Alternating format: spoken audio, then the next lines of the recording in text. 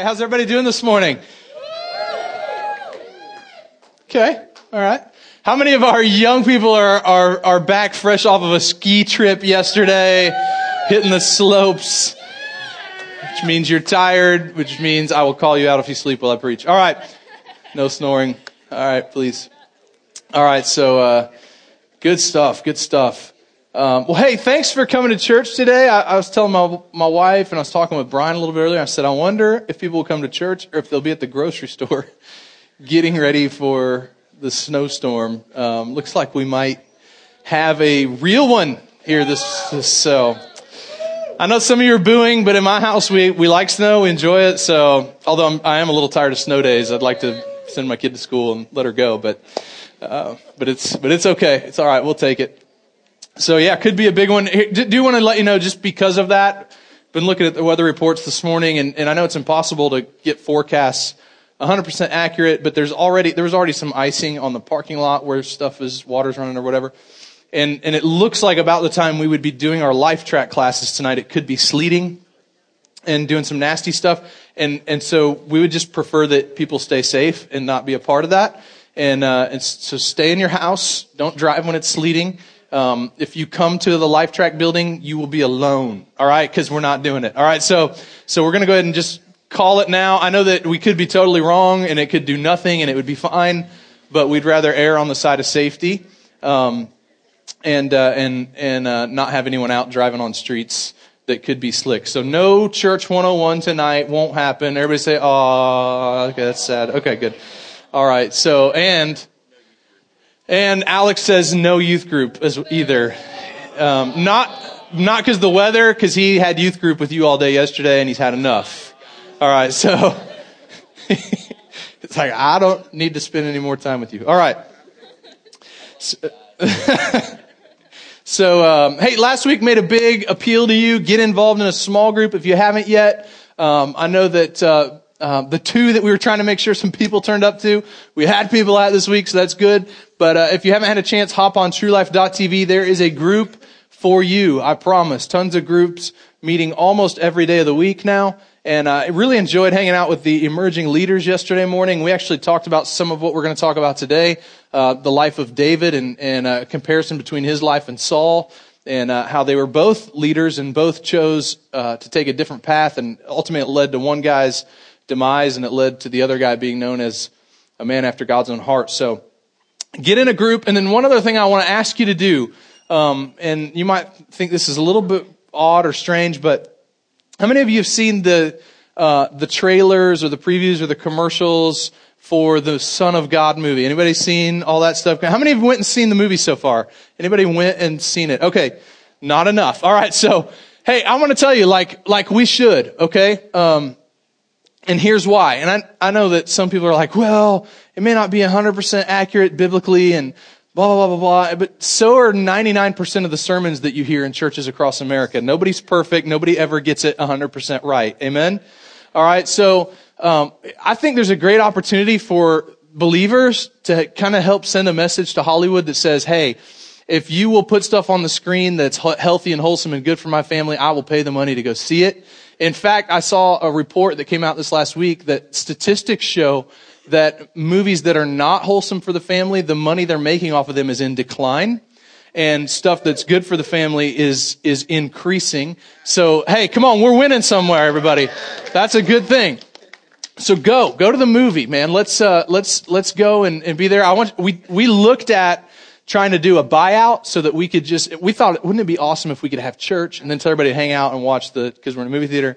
But this theater was not able to be contracted to show the movie, and it was just really expensive to go to People's Plaza or one of the others and buy it out. So, but you can go. You can go buy tickets, and you should go watch the movie. All right, so let's jump right into where we're going today. We shared a scripture with you last week. This is our theme scripture for this series, Running with the Giants. It comes out of Hebrews chapter 12, verse 1, and it says, "Therefore, since we are surrounded by such a huge crowd of witnesses to the life of faith, let us strip off every weight that slows us down, especially the sin that so easily trips us up, and let us run with endurance the race God has set before us. Everybody look at the person next to you. We're going to have a little church this morning for just a second. Look at the person next to you. Say, you're in a race. All right. Yep. And then if you feel extra cocky, you can just tell them, I'm faster than you. All right. It's up to you. So listen, the Bible says that our lives here on earth, our spiritual walk, can be compared to a race. We're all running this race. And I don't know about you, but I want to finish well. I want to run the race with endurance. I want to cross the finish line and accomplish all that God has for me in my life. Come on, how many of you want that this morning? All right, that's what I want for my life.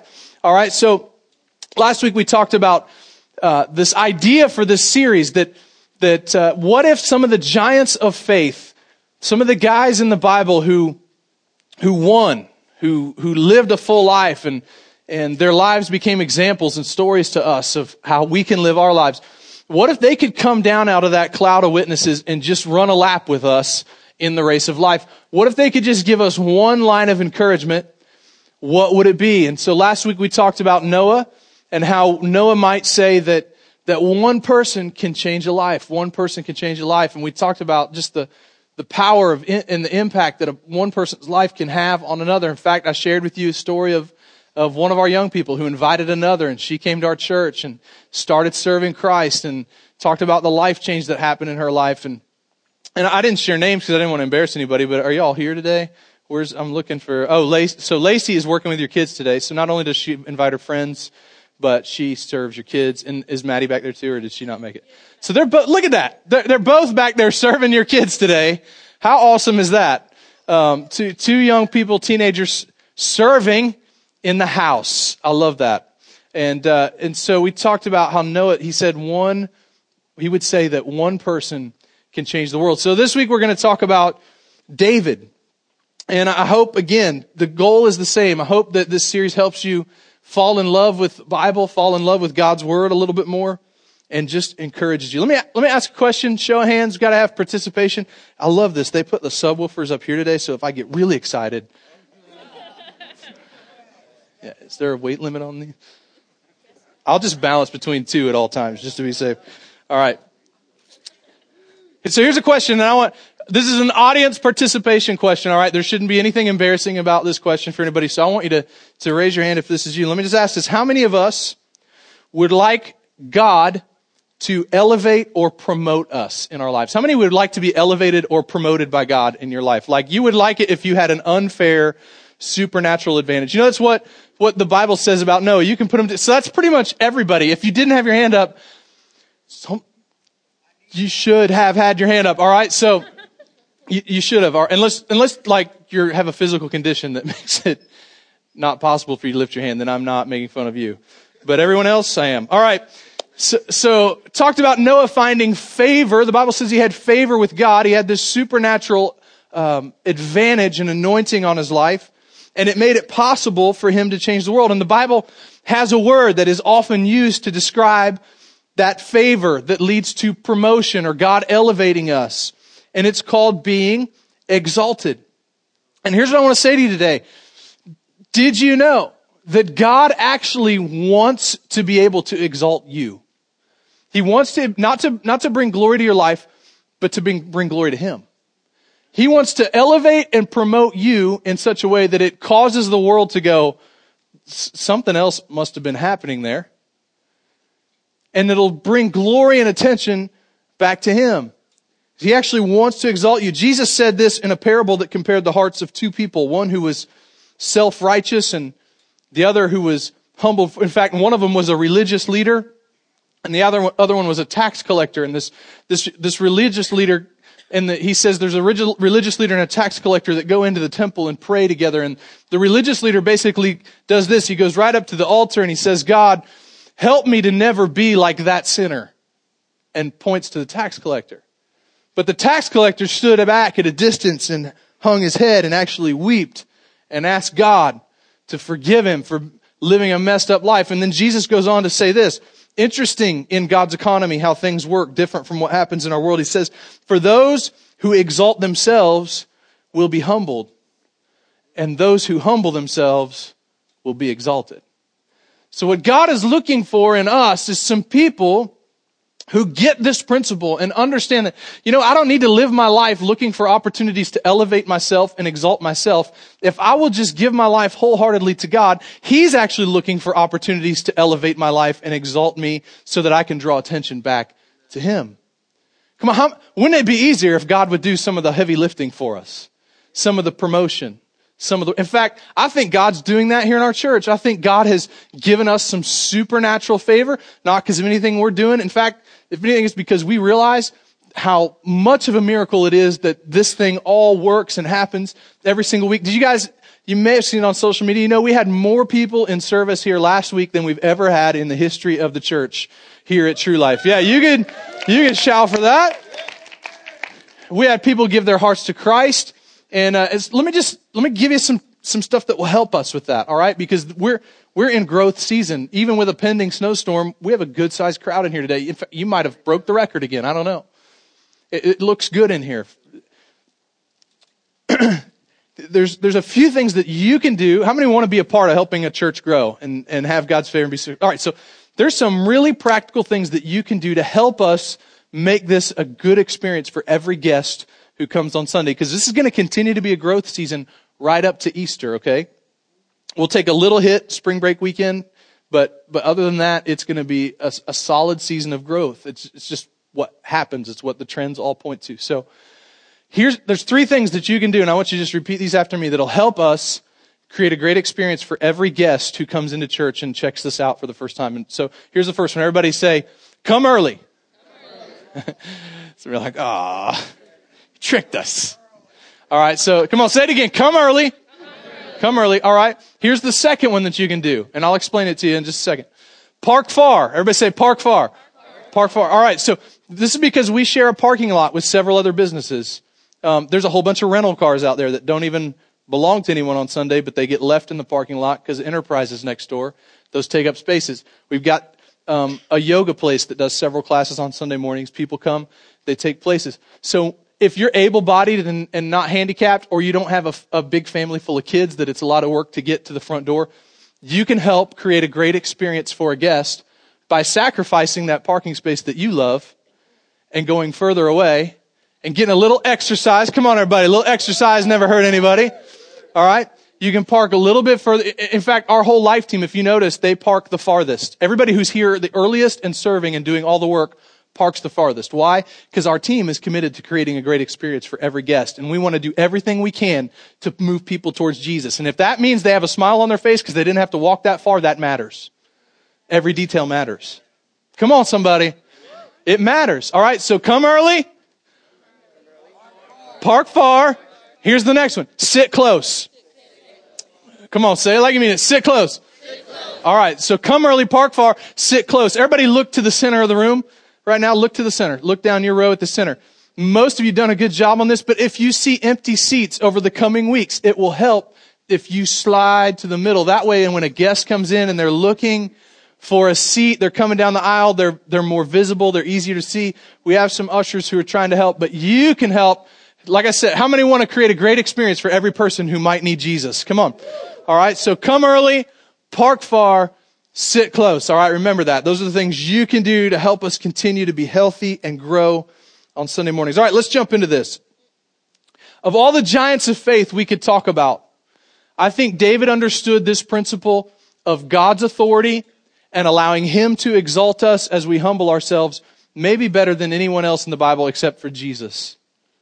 And I think if David could come down out of the crowd and run a lap with us today, and this is the first line in your notes, you'll want to fill it in, that I think this is what he would say. He would say, you're exalted by God as you humble yourself under God's authority. You're exalted by God as you humble yourself under God's authority. Now, a message like the one I'm going to share with you today probably doesn't provide a lot of opportunity for shouting amen. Because it's going to be a little bit more of a teaching flow. And quite honestly, it's stuff that even when I think about it, I'm like, oh, really? I need to get better at that, God. I need to keep working on this. I need to keep reminding myself that I'm submitted to your authority, that it's not all about what I want. It's not all about what I want to get out of life for me. It's about what you want for me. It's about how you want to use me. You want to use my life to make heaven bigger and hell smaller. And God, whatever you ask me to do, I'm willing to do it. So a little background on David. You know, we know David did some great things. He did some things not so great, like Bathsheba, hello. Here's the summary on Bathsheba. David is king. You know, I was thinking, what would David say to us?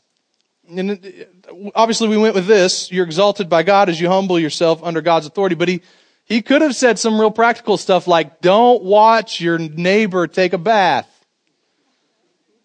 Because that's what happened. David is out on the rooftop and he looks out and sees one of his key leaders in the army who's out at battle. His wife is home alone. And she comes out on her roof to take a bath. Like she didn't know David could see her. Come on now. Oh, king. It was a trap. David was the Bible's first pornography addict. He's out there looking at the neighbor's wife taking a bath. Next thing we know, he invites her to the house. Next thing we know, they're having a baby. And David he gets the commander of the army back, hoping that he'll hang out with the wife and he'll think it's his, but he refuses to come off the battlefield because he's so committed to his king. So David sends him to the front of the battle line in the very worst area so that he can be sure he'll be killed and he can take Bathsheba as his own. Now this is the guy, adulterer, pornographer, murderer, who at the end of it all gets labeled a man after God's own heart. If that doesn't give you some hope this morning, I don't know what else I can offer you. If God can end up using David, and here's why I think God ended up using David in such an incredible way, because throughout his life, even though there were sin and even though there were mistakes, he had this incredible understanding of God's authority and humbling himself before God and submitting to everything that God wanted for his life. Here's a little background that makes David's life interesting. There's a guy by the name of Saul, King Saul, who's the king of Israel. Israel wanted a king like all of the other kingdoms. God says to them, no, you don't want a king. Let me be your king. If I give you a human king, he's going to mess it up. He's going to break your heart. But Israel insists, we want a king. So God anoints this guy Saul as king, and for a while he does okay, but then he becomes kind of prideful and arrogant. He struggles with insecurity, and he becomes disobedient to God in his pride and in his arrogance and in his insecurity. And so God sends a prophet named Samuel to King Saul and says, God has rejected you as king. He's lifted his anointing off of you. You no longer have his favor. Saul continues to operate as the king of Israel. And then privately, God sends the prophet Samuel to David's house, where his father Jesse brings all the boys together in a room, but leaves David out in the field.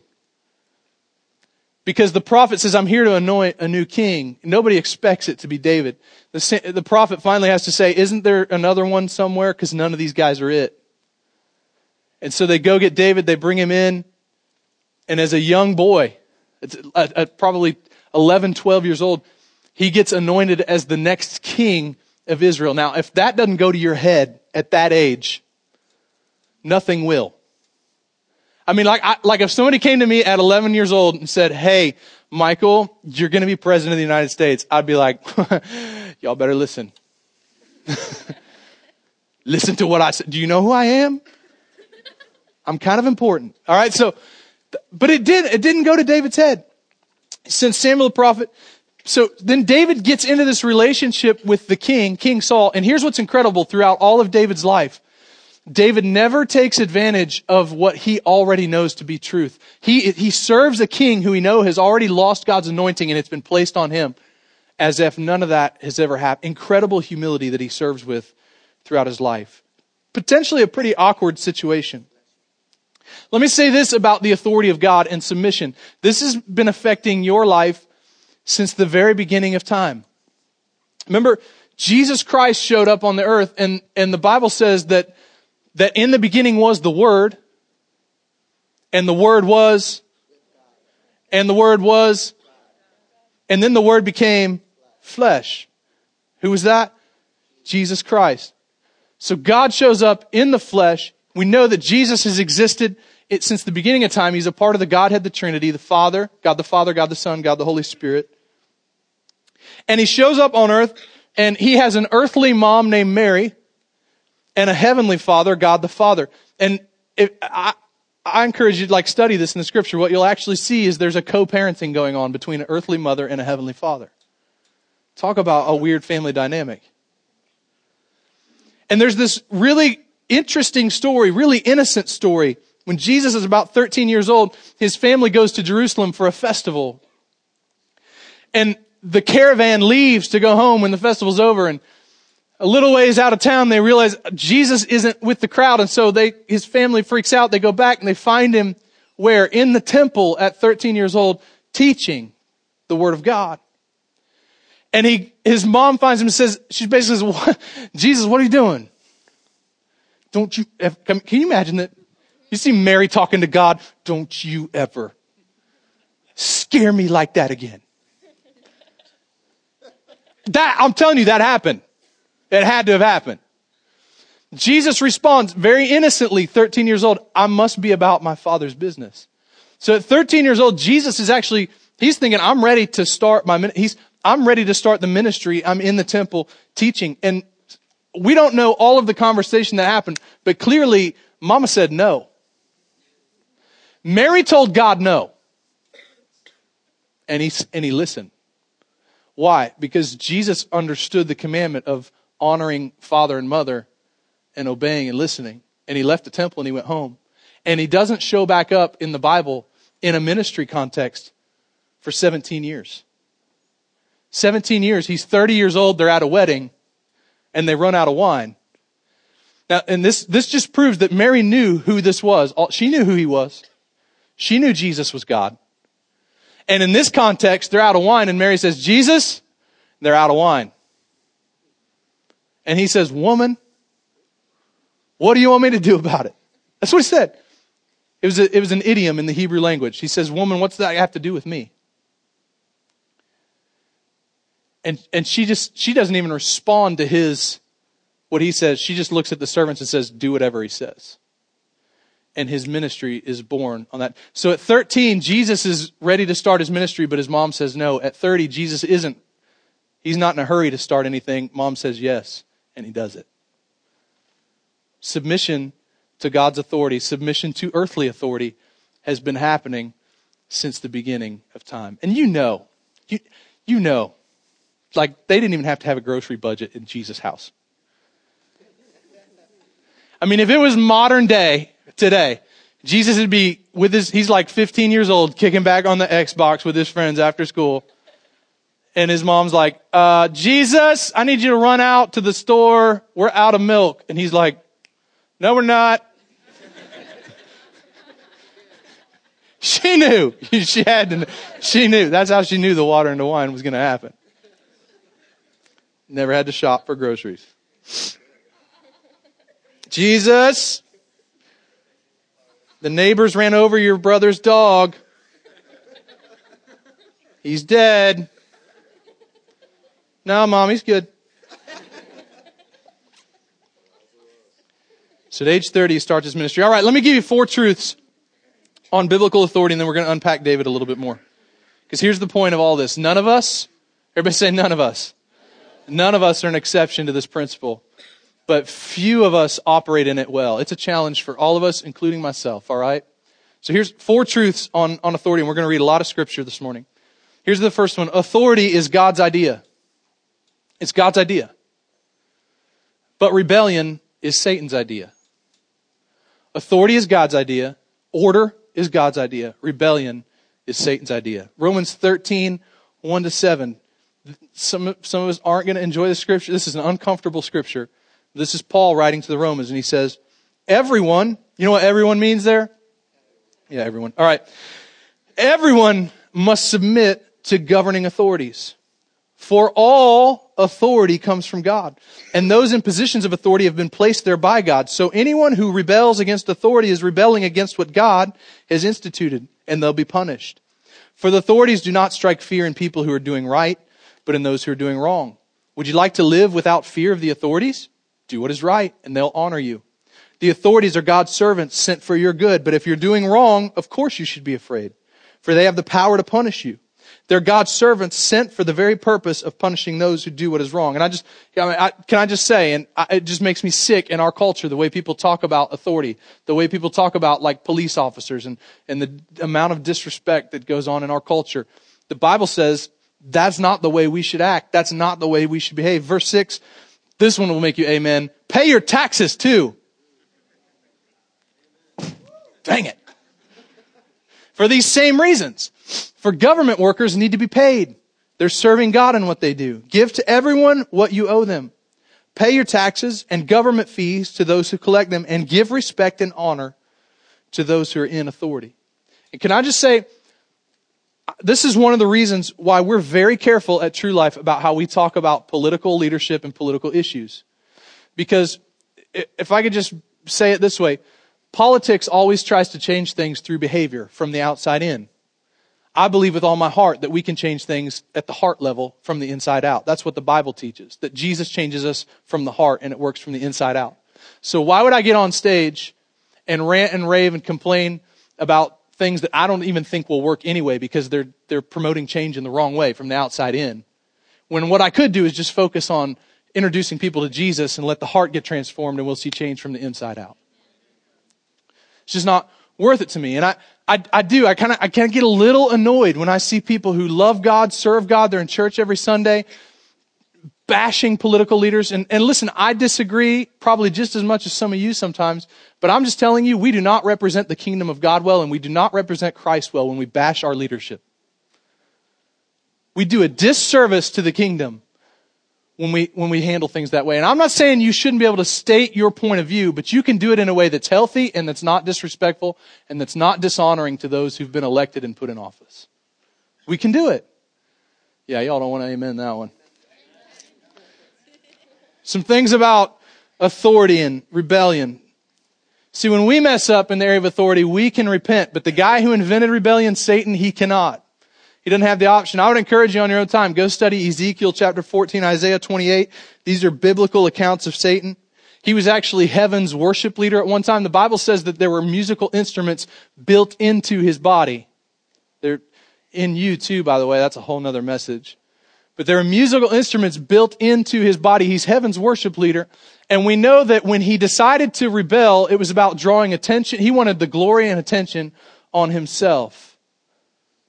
That's what he wanted. Look at me. Look how great I am. And he was able to get enough influence in heaven that a third of heaven's angels went with him when he rebelled. And they got kicked out of heaven. Come on, aren't you glad to know that even on the worst day, they're still outnumbered 2-1? Come on, somebody. He only got a third. Just a smack down. He was heaven's worship leader, and with everything around him perfect, he rebels against God.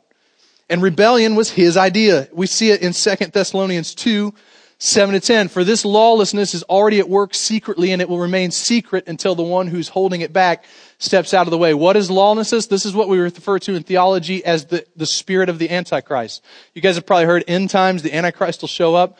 But what you may not know is that the spirit of the Antichrist is already at work on the earth today. Satan has this realm and this domain where he's allowed to try to influence culture and influence thoughts and get people to do life in a way that doesn't honor God and doesn't exalt God.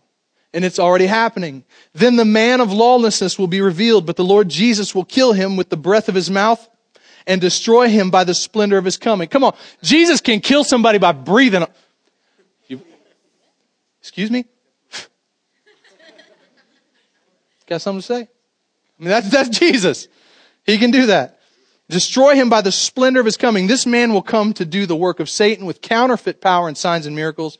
He'll use every kind of evil deception to fool those on their way to destruction because they refuse to love and accept the truth that would save them. And that's one of the truths today that will save you, is that we need to submit to God's authority. The spirit of the Antichrist, it's already at work. And we see it today in our culture. I'm super excited about this, by the way. The show 24 is coming back. I love that show. I do. Have you seen the preview for it? I mean, it's all you need for a preview. It tells you all you need to know. It's just Jack Bauer with a gun going, poof, poof, poof, poof, poof. I mean, that's all you need to know about that show. Jack's going to mess somebody up. And as much as I love that show, and I think it's fun and entertaining to watch, do you know that the whole premise of that show revolves around the idea that the best guy on the show is the most rebellious one? The guy we celebrate the most is the one, you could tell him, hey, Jack, do not go through that door. If you do, the world's going to end, bombs are going to go off. It's the end of everything. And you know what Jack's doing? He's going through the door. And he's going to mess somebody up on this. And so it's this rebellious idea that no matter, I don't care what the rest of the world says. I don't care what authority says. I know the best way to solve the problem and I'm going to do it. And we enjoy watching that. It makes for great entertainment. But here's the problem. That way of thinking has seeped into our culture. And we actually we exalt people who rebel in our culture today. Just watch the news. It's not the way it's supposed to be. We're supposed to be salt and light. Here's what we do. We defeat the spirit of rebellion with the spirit of submission.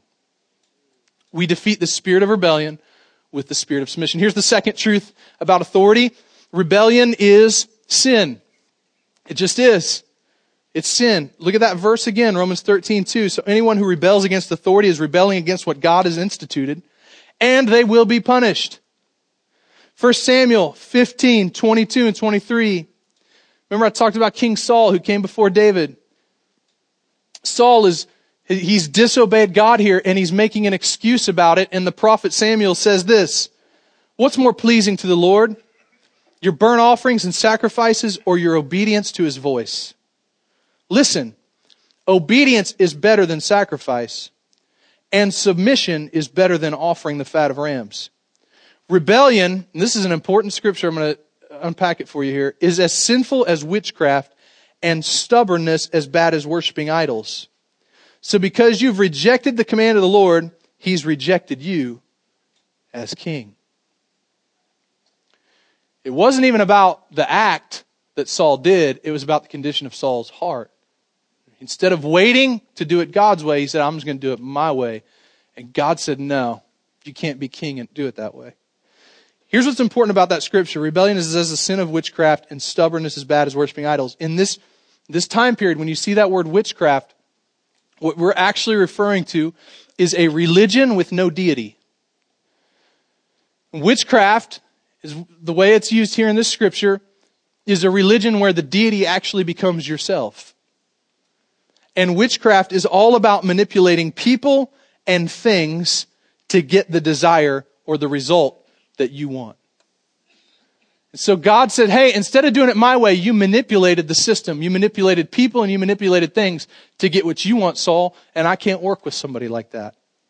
And God is saying when you rebel, it's the same thing. You're manipulating people and things to get your own way. Some translations here, when he talks about stubbornness as bad as worshiping idols, use the word iniquity. And what that actually means, it's another word used for something that has been passed on from generation to generation. So God's actually saying, hey, there's a pattern of stubbornness here. And he says it's the same as worshiping an idol, because what he's actually saying is stubbornness, it actually becomes the worship of our own opinion. And can I just, this is an area God had to work on me, because I used to think my opinion mattered. And guess what I found out? I can have one, and I still do have lots of them. But in comparison with God's opinion, it doesn't mean anything. It means nothing. And how dare I ever place my own opinion before God's instruction? Here's the issue with authority. It's easy to submit when we agree. Come on. It's easy to do what your boss wants you to do when you like what he's telling you to do. It's easy to submit. It's when we disagree that the test begins. It's when we disagree that we have to really think about, what does God want me to do here? Y'all are really quiet. It's easy to submit when we agree. The issue happens when there's disagreement. Here's the third truth about authority. Understanding and accepting this principle will lead to spiritual maturity. Understanding and accepting this principle leads to spiritual maturity. There's a really cool story in Matthew chapter 8, verse 5 to 10. It says, when Jesus returned to Capernaum, a Roman officer came and pleaded with him, Lord, my young servant lies in bed paralyzed and in terrible pain. Jesus said, I'll come and heal him. So Jesus is ready to go with this guy to his home to heal the servant. Check this out. But the officer said, Lord, I'm not worthy to have you come into my home. Just say the word from where you are, and my servant will be healed. I know this because I am under the authority of my superior officers, and I have authority over my soldiers. I only need to say go, and they go, or come, and they come. And if I say to my slaves, do this, they do it. When Jesus heard this, he was amazed. Turning to those who were following him, and by the way, there's a bunch of religious leaders in the crowd here too, so he's kind of poking at them. Turning to those who were following him, he said, I tell you the truth, I haven't seen faith like this in all of Israel. So he said, here's this guy, hasn't been following him, not a part of the church, not a part of the movement, but has a desperate situation, shows up, but understands the principle of authority. He says, hey, I'm a soldier. And I understand that when a superior officer gives a command, the expectation is that whatever the command is going to be carried out without anybody having to follow around. And so this is kind of my paraphrase of it. He sees Jesus and he recognizes the spiritual authority. And I think he's thinking, hey, I may not be able to see it, but when this guy talks and gives a command in the spirit realm that I can't see it, somebody or something goes and carries out what he says because there's authority. And when we understand that principle, that when we submit to the authority of God and we follow his commands, we unlock the possibility for God to do supernatural things in our lives by just having that enough maturity to stand back and go, I don't get it. I don't understand it. May not even be the decision I would make if it were left up to me. But Jesus, if you said it, I'm going to follow it. It leads to spiritual maturity. When you understand the Bible is a book of authority and God works through the principle of authority, it can catapult you into a place of spiritual maturity. Come on, how many want to be mature? You want to be mature followers of Christ. Nobody wants to stay immature forever. Here's the fourth truth. Submission brings favor and blessing from God. Submission brings favor and blessing from God. Everybody said, remember, let's go back to that question at the beginning now, because this hasn't been that fun. These four truths haven't been that fun. But let's just remind ourselves, how many want God to elevate and promote our lives? This is the key, guys. This is the key. And this is what David understood. That as we humble ourselves, we create an opportunity for God to lift us up. Listen, this is an important truth that you need to understand this morning. You cannot make God love you any more than he already does. And you cannot make God love you any less than he already does. His love for you is unchanging. Just like I love that song. He's the same yesterday, today, and forever. But you can disqualify yourself from God's blessing. Let me say it to you this way. I reward my kids when they meet the expectation. We have parameters in our house. The other day I was getting ready to come teach a life track class. It was the 401 Sunday. I was coming to hang out with all the people. And my daughter, she really wanted to go, and my wife was going to come, but our son, his nap schedule got kind of crazy that day. And so I said, you know what, I'll just go. You guys stay here. And my daughter she kind of got disappointed. She was looking forward to being there and seeing some of her friends. But there's no way I would have gotten her home in time to get to bed for school the next day. And so I didn't make an appeal to her behavior. I tried to make an appeal to her heart because she was starting to get kind of fired up. And I said, okay, listen, you have school tomorrow. You understand that, right? And we want school to be a good day for you. And mommy's going to have her hands full with your little brother. Here's the deal. You stay here. You be the best helper to her that you possibly can be, because she needs it. She needs your help. And if you do it, I'll go buy you something this week. She's like, okay, I'm in. We did. We went and bought a hula hoop. It's hilarious. She has no idea what. She's like,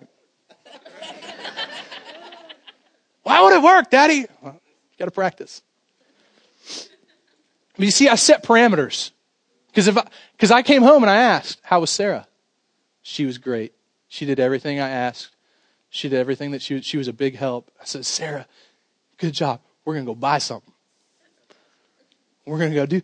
And so, listen, God in his word lays out parameters for us. And he says, hey, if you'll submit to authority, I can bless you. If you're generous, I can bless you. If you serve those in need, I can bless. And the more in alignment you get with my word and my will and my principles and my precepts, the more opportunity there is for me to pour out blessing on your life. It's not, listen, I didn't come home and say, Sarah, you did a good job with mommy. I love you more now. No, my love for her is, I couldn't love her any more or any less than I do right now. And God's love for us is the same. He couldn't love us any more or any less than he already does. But we can disqualify ourselves from blessing. And that's why submission is so important. I know it's not a fun word to hear, but it's such an important principle for our lives. Look at Ephesians 6, 1 and 3. Children, obey your parents. And all the parents said, I set y'all up. What was that? Come on, parents. You said, maybe we just don't have enough parents here. Obey your parents because you belong to the Lord, for this is the right thing to do. Honor your father and mother. It's the first commandment with a promise. If you honor your father and mother, things will go well for you and you'll have a long life on the earth. Listen, after age 18, I moved out of the house. I didn't have to submit the way I had to before that to my parents, but I still am under the command of God to honor. That's why my mom, who lives by herself now after my stepdad passed away, 1,000 miles away, she gets a phone call every single day. Every day from me. How you doing? Good day today? Bad day. Why? It's not even because I'm really worried about her. My mom's a strong lady. She'll do fine on her own. It's because this is my way of saying, Mom, I honor you. I care about you. If there's anything, if you needed me to get on a plane and help, I would do it. You matter to me. You raised me, and there's an exchange of honor going on. Do you get that? Because I think a lot of times, man, we think, I can't wait to get out of here. Turn 18, I'm gone. And we forget to honor. And honor is so important. Authority stems from the home. When it's honored, it actually protects our society. If you allow your kids to rebel, parents, can I just tell you this? If you allow your kids to rebel, you're not becoming a better friend to them. You are cursing them. You're cursing them. And they're going to live their life under a curse because you were more worried about being their friend than making them submit to authority. So don't do it. Don't do it. All right, here's 4 tests that David passed. I'm going to go really quick through these. And these are the tests that I hope you can pass in your life. This is why God, even though he made some pretty big mistakes, he ended up becoming a man after God's own heart. He understood the principle of submitting to his authority. Here's the first one. It's the arrogance test. The arrogance test. 1 Samuel 17:32, it says, and David said to Saul, let no man's heart fail because of him. Who's him? Goliath. David's a kid. He shows up to bring his brothers some food at the battlefield. And this giant Goliath is standing out there taunting the Israelite army and blaspheming God. By the way, leadership principle here. You know who should have walked out there and beat down the giant? It should have been Saul. Should have been the king. But he was scared and he was hiding. So David shows up. Now remember, David has already been anointed the future king and he knows it. And so he goes into the king who's still acting as king and he says, let no man's heart fail because of him, because of this giant. Your servant. Did you catch that? Your servant will go and fight with the Philistine. And Saul said to David, you're not able to go against the Philistine to fight with him, for you're but a youth. And he has been a man of war from his youth.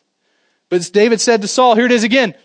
Your servant used to keep sheep for his father. And when there came a lion or a bear and took a lamb from the flock, I went after him and struck him and delivered it out of his mouth. And if he arose against me, I caught him by his beard and struck him and killed him. David's kind of tough. Verse 36, has struck down both lions and bears, and this uncircumcised Philistine shall be like one of them. For he's defied the armies of the living God. And David said, the Lord who delivered me from the paw of the lion and from the paw of the bear will deliver me from the hand of this Philistine. And Saul said to David, go, and the Lord be with you. Now, David passed the arrogance test right here. Because I think the temptation would be to walk into King Saul and say, hey, no wonder you're not anointed king anymore. You should be out there fighting, dude. I've been anointed. I got this, Saul. I'll handle it, dude. I'll take care of it. The future king is in the house. I'll be right back, Saul. Keep the crown shiny. No, what's he do? He shows him, he says, your servant. Hey, I'm here to serve. I'm here to serve. Let me just say this to you. You may be the next thing, but until you're the thing, you better be careful. Because God's principle of authority and submission never stops playing out in our lives. Authority exists to keep us humble. When we see a celebrity getting into legal trouble, my heart breaks I'm watching, I don't usually talk about celebrities by name, but I'm watching all this stuff, Justin Bieber. And all the believers are going to cry right now. And he's getting in trouble. He's going to go into courtrooms and he's being arrested. And here's what's happening. You know, that system that's playing out is trying to save his life. Judges and police officers, prosecutors, what they're really trying to do is send a message. Hey, you may sing well and make a lot of money, but you're not more important than anybody else. You still have to submit. You have to submit. It's an important lesson for us to learn. Here's the second test. It's the abuse test. The abuse test. What happens to us when the people we serve under, when our leadership is abusive?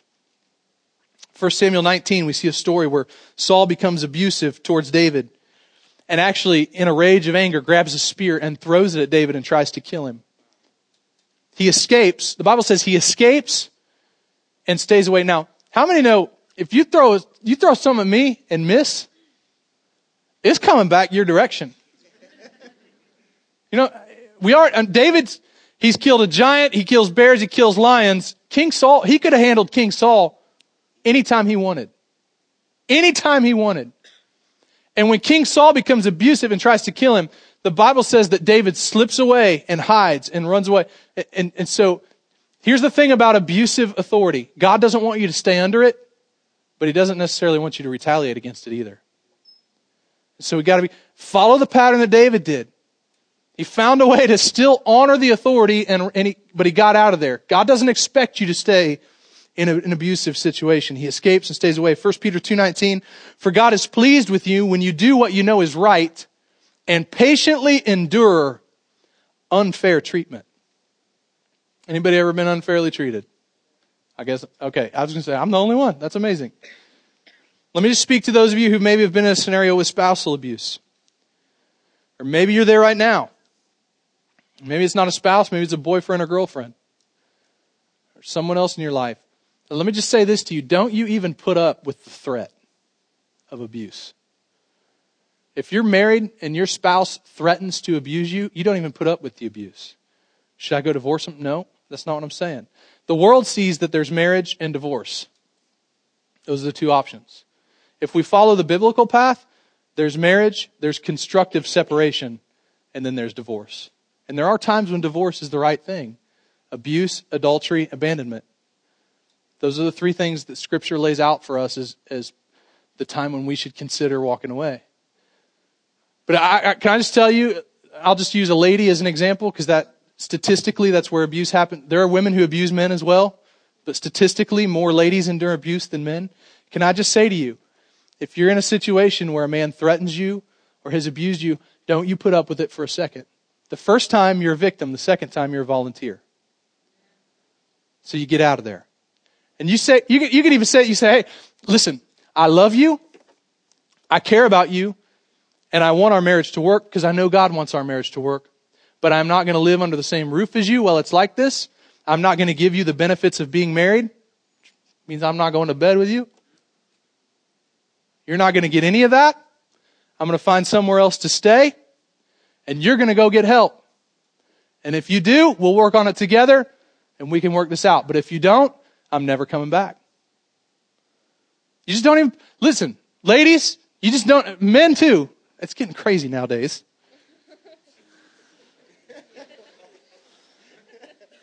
I'm a little scared of my wife sometimes. I mean, I'm just kidding. I'm playing. She can jump kick, man. It's not fair. Constructive separation. I love you. I'm committed to marriage, but I'm not going to live with you or sleep with you until you get help. Abuse, abandonment, adultery. So there's the abuse test. Here's the third test. It's called the advantage test. What happens when you have an advantage over authority? And by the way, you always will. You will always have an advantage over the authority that you're under. Always. Forever, for the rest of your life. You serve someone, you work for someone, you get under someone, you'll be able to find the cracks in their armor, you'll be able to find their flaws, and you have a choice to make about how you're going to use that information. Because what God wants us to do is come alongside our leaders and help fill in. You know why you're able to see the cracks and the flaws? Because God might want to use you to help shore that area up and bring some strength. I can give you an example here in our organization, our church. Like, the thing that stressed me out the most about this job was planning for the financial future of the church and managing finances the right way. It's just, I'm not gifted in that area. And it would stress me out. And since we've had a guy, Jeff Brownlee, who's one of our trustees and now is our accounting director, has come alongside. And can I just tell you, like, I sleep so much better now? And there's more money in the bank. It's crazy. It's almost like stewardship matters to God. I can't figure it out. But you know, he really had an opportunity because he came in, got to see the history, how we were spending, how we were managing money. And he had there was an opportunity. He could have exposed that as a flaw. I mean, I already knew it was a flaw, but he could have used that information any way he wanted to try to gain authority and to usurp or whatever. But what he did is, he said it to me a million times. Every time I see something, it just reminds me that I'm in the right place, that God designed me to do this. I'm like, yes, it's awesome. It's powerful. You'll always have an advantage over authority. One time Saul walks into a cave not knowing David is hiding there.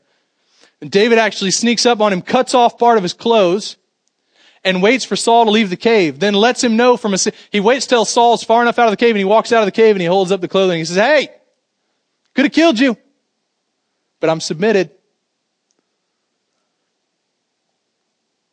Could have killed you, king. Had the chance. You didn't even know I was there. But I'm submitted to authority. 1 Samuel 26, 7-11. David and Abishai went right into Saul's camp after that, found him asleep. Saul and his guys, they're sleeping with his spear stuck in the ground next to his head. Abner and his soldiers they're lying asleep around him. God has surely handed your enemy over to you at this time, Abishai whispered to David. You see this conversation. David and his right-hand man. Hey, let me kill him. This will be over. It's what he says. God has surely handed your enemy over to you this time, Abishai whispered. Let me pin him to the ground with one thrust of the spear. I won't need to strike him twice. And David, no. Don't kill him. For who can remain innocent after attacking the Lord's anointed one? Surely the Lord will strike Saul down someday, or he'll die of old age or in battle. Lord forbid that I should kill the one he's anointed. But take his spear and that jug of water beside his head, and let's get out of here. In other words, let's let him know we were here. And we didn't take advantage of the opportunity. See, God gives you the advantage to serve your authority, not to undermine them. And here's the last test. Alex, if you'll come on up. 2 Samuel chapter 1, verse 13. This is the association test. And this is about the people we hang around with. You know, Saul actually died. King Saul actually died because he committed suicide. He asked his armor bearer to do it. He's scared to do it, so Saul falls on his own sword and kills himself. There's a young guy who thinks, I can take advantage of this. I'm going to go tell the future King David that I was the one who killed his biggest enemy. And we see it in 2 Samuel 1:13. David said to the young man who had brought the news, where are you from? And he replied, I'm a foreigner, an Amalekite who lives in your land. David says, remember, this guy has claimed that he killed Saul. Why are you not afraid to kill the Lord's anointed one? You know, at that point, the guy's like, David asked. And David said to one of his men, kill him. So the man thrust his sword into the Amalekite and killed him. And while he's dying, David says, you condemned yourself. For you yourself confessed that you killed the Lord's anointed one. See, David was not interested in associating with a king killer. Some of us in our lives, maybe we kind of get this principle of submission and God's authority, but we're allowing ourselves to associate with a circle of friends that enjoy the rebellious side a little bit more. Can I tell you that the association test is important?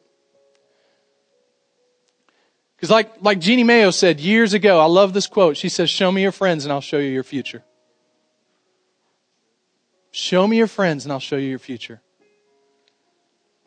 Can you pass in your workplace? Are you passing the association test? I'm not saying you don't have to be friends with people there, but when everybody's gathered in a crowd in the break room or the hallway and they're slamming the boss and talking about everything that's wrong and messed up, are you hanging around for that conversation or are you finding something else to do? Because as wrong as that boss might be, can I just tell you, God is not going to honor that behavior. He's not going to honor it. You're removing yourself from the place where God could bless your life. The day you begin a relationship with Jesus, what you're really doing is you're submitting all the authority to Him. And you're putting Jesus Christ on the throne of your heart. And with every head bowed, every eye closed right now, would you just, all across the room, close your eyes. And I just want to ask one simple question. Is Jesus Christ sitting on the throne of your heart? Is He the King of your life? And if He's not, you can make Him the King today. You can choose to submit and invite Jesus Christ into your life. I know it's a hard message. Maybe not the easiest way to get introduced to Jesus. But it's important. What better way than to start off from day one understanding that you're submitting your life to the Lord of all the universe. And if that's you today, you say, Michael, I don't have a relationship with Jesus and I've never made Him the King of my heart. He's not sitting on the throne of my heart, but I want to get that right. I want to get it figured out. Today's the day. Would you just hold your hand up quickly? Just hold it up. Today's the day I want to make Jesus the King of my heart. Anyone else? Quickly, just slip it up. See it. Anyone else? I see it. Awesome. Good job. I see it. Good job. I want to make Jesus the King of my heart. Awesome. We're going to lead you in a prayer. Our whole church is going to say this prayer with you. I'm going to ask you to do one thing. Listen to this very carefully. If you raised your hand and you're praying this prayer for the first time, when we're done, grab the connection card in the cup holder next to you. Give us your name and your information so we can just send an email out to you that gives you some next steps to take in your walk with Christ. That's all we want to do. Not going to pester you or bother you. Just want to send you some instruction that will help you. And you can drop that card in the offering buckets that are going to go by here in just a couple of minutes, okay? Let's just repeat this prayer. Say, Dear Jesus, I need you in my life. Forgive me for not having you on the throne of my heart. I submit to you as the Lord and Savior of my life from this day on. Forgive me my sins, all my mistakes. Make me new. Change me. My life belongs to you. In Jesus' name, amen. Amen. Come on, church. Heaven is bigger this morning. Some of us today, we have Christ in our heart, but we haven't been doing a good job of living life submitted to His authority. Maybe you're not even doing a good job of submitting to your earthly authority, and so you're living life. Remember, the question was, who wants God to elevate and promote them? Well, it's conditional, guys. And you may have Jesus Christ in your heart. You may have received Him as Lord and Savior, but this principle of submission and authority has not been playing out in your life. So I just want to encourage you. Let's make today the turning point. Come on. We can make a choice once and manage it the rest of your life. That's the issue that we have with decisions sometimes, is we make the decision, then we unmake it, then we make it again, and then we unmake it. So my challenge to you today in this area of submission and authority is, let's make a decision one time and then manage it for the rest of our lives. Maybe we can end up like David and be people who God says, that young man, that young woman, that man, that woman is after my own heart. They get it. They get it. They understand the principle of submission and authority. Our ushers are going to come. I'm going to give you an opportunity to give this morning, worship God through giving. If this is your first time here and you're checking us out today, you're a guest, we don't want you to feel any pressure at all to give, but you can if you want to. If you need to fill out an envelope, go ahead and do that right now. Get it ready. And before the ushers go, I just want to kind of say a closing prayer over all of us in this area of authority and submission. You know who you are if you're struggling in this area. I'm not going to make you raise your hand or anything like that. Maybe I should. Maybe that'd be a good submission test, right? Can you follow my instructions? I'm not going to do that to you. Just want to pray. Come on, let's be a church that's a people after God's own heart. Amen? All right. Father, thank you for the truth of your word. God, I know this is one of those areas that's not even fun to talk about necessarily, and it's certainly challenging to apply and implement in our lives. God, but it matters to you. It matters to you. And I believe it was the understanding of this principle that made David become a man that was known as a man after your own heart. And God, that's what we want to be. We want to be people who are chasing after your heart, chasing after your will, chasing after your plan for our lives. And so, God, I pray anything in us, any pride, any arrogance, God, if we're abusing the advantage, if we're not handling any abuse that we're receiving the right way, God, if there's any arrogance going on, God, if we're associating with the wrong group of people in our lives and it's influencing how we handle authority and submission, God, would you just convict our hearts this morning? Would you lead us on a path to get those things straightened out and cleaned up? God, we want to represent you well. We want to represent your kingdom well. And God, we want to position ourselves for your blessing. We understand that our choices can have consequences in terms of the blessing that you pour out on our lives. And God, we want to receive everything that you have for us. We don't want to miss out on anything. So God, do your work in the hearts of people today. Speak to us, convict us, and lead us. We love you. We thank you. In Jesus' name, amen.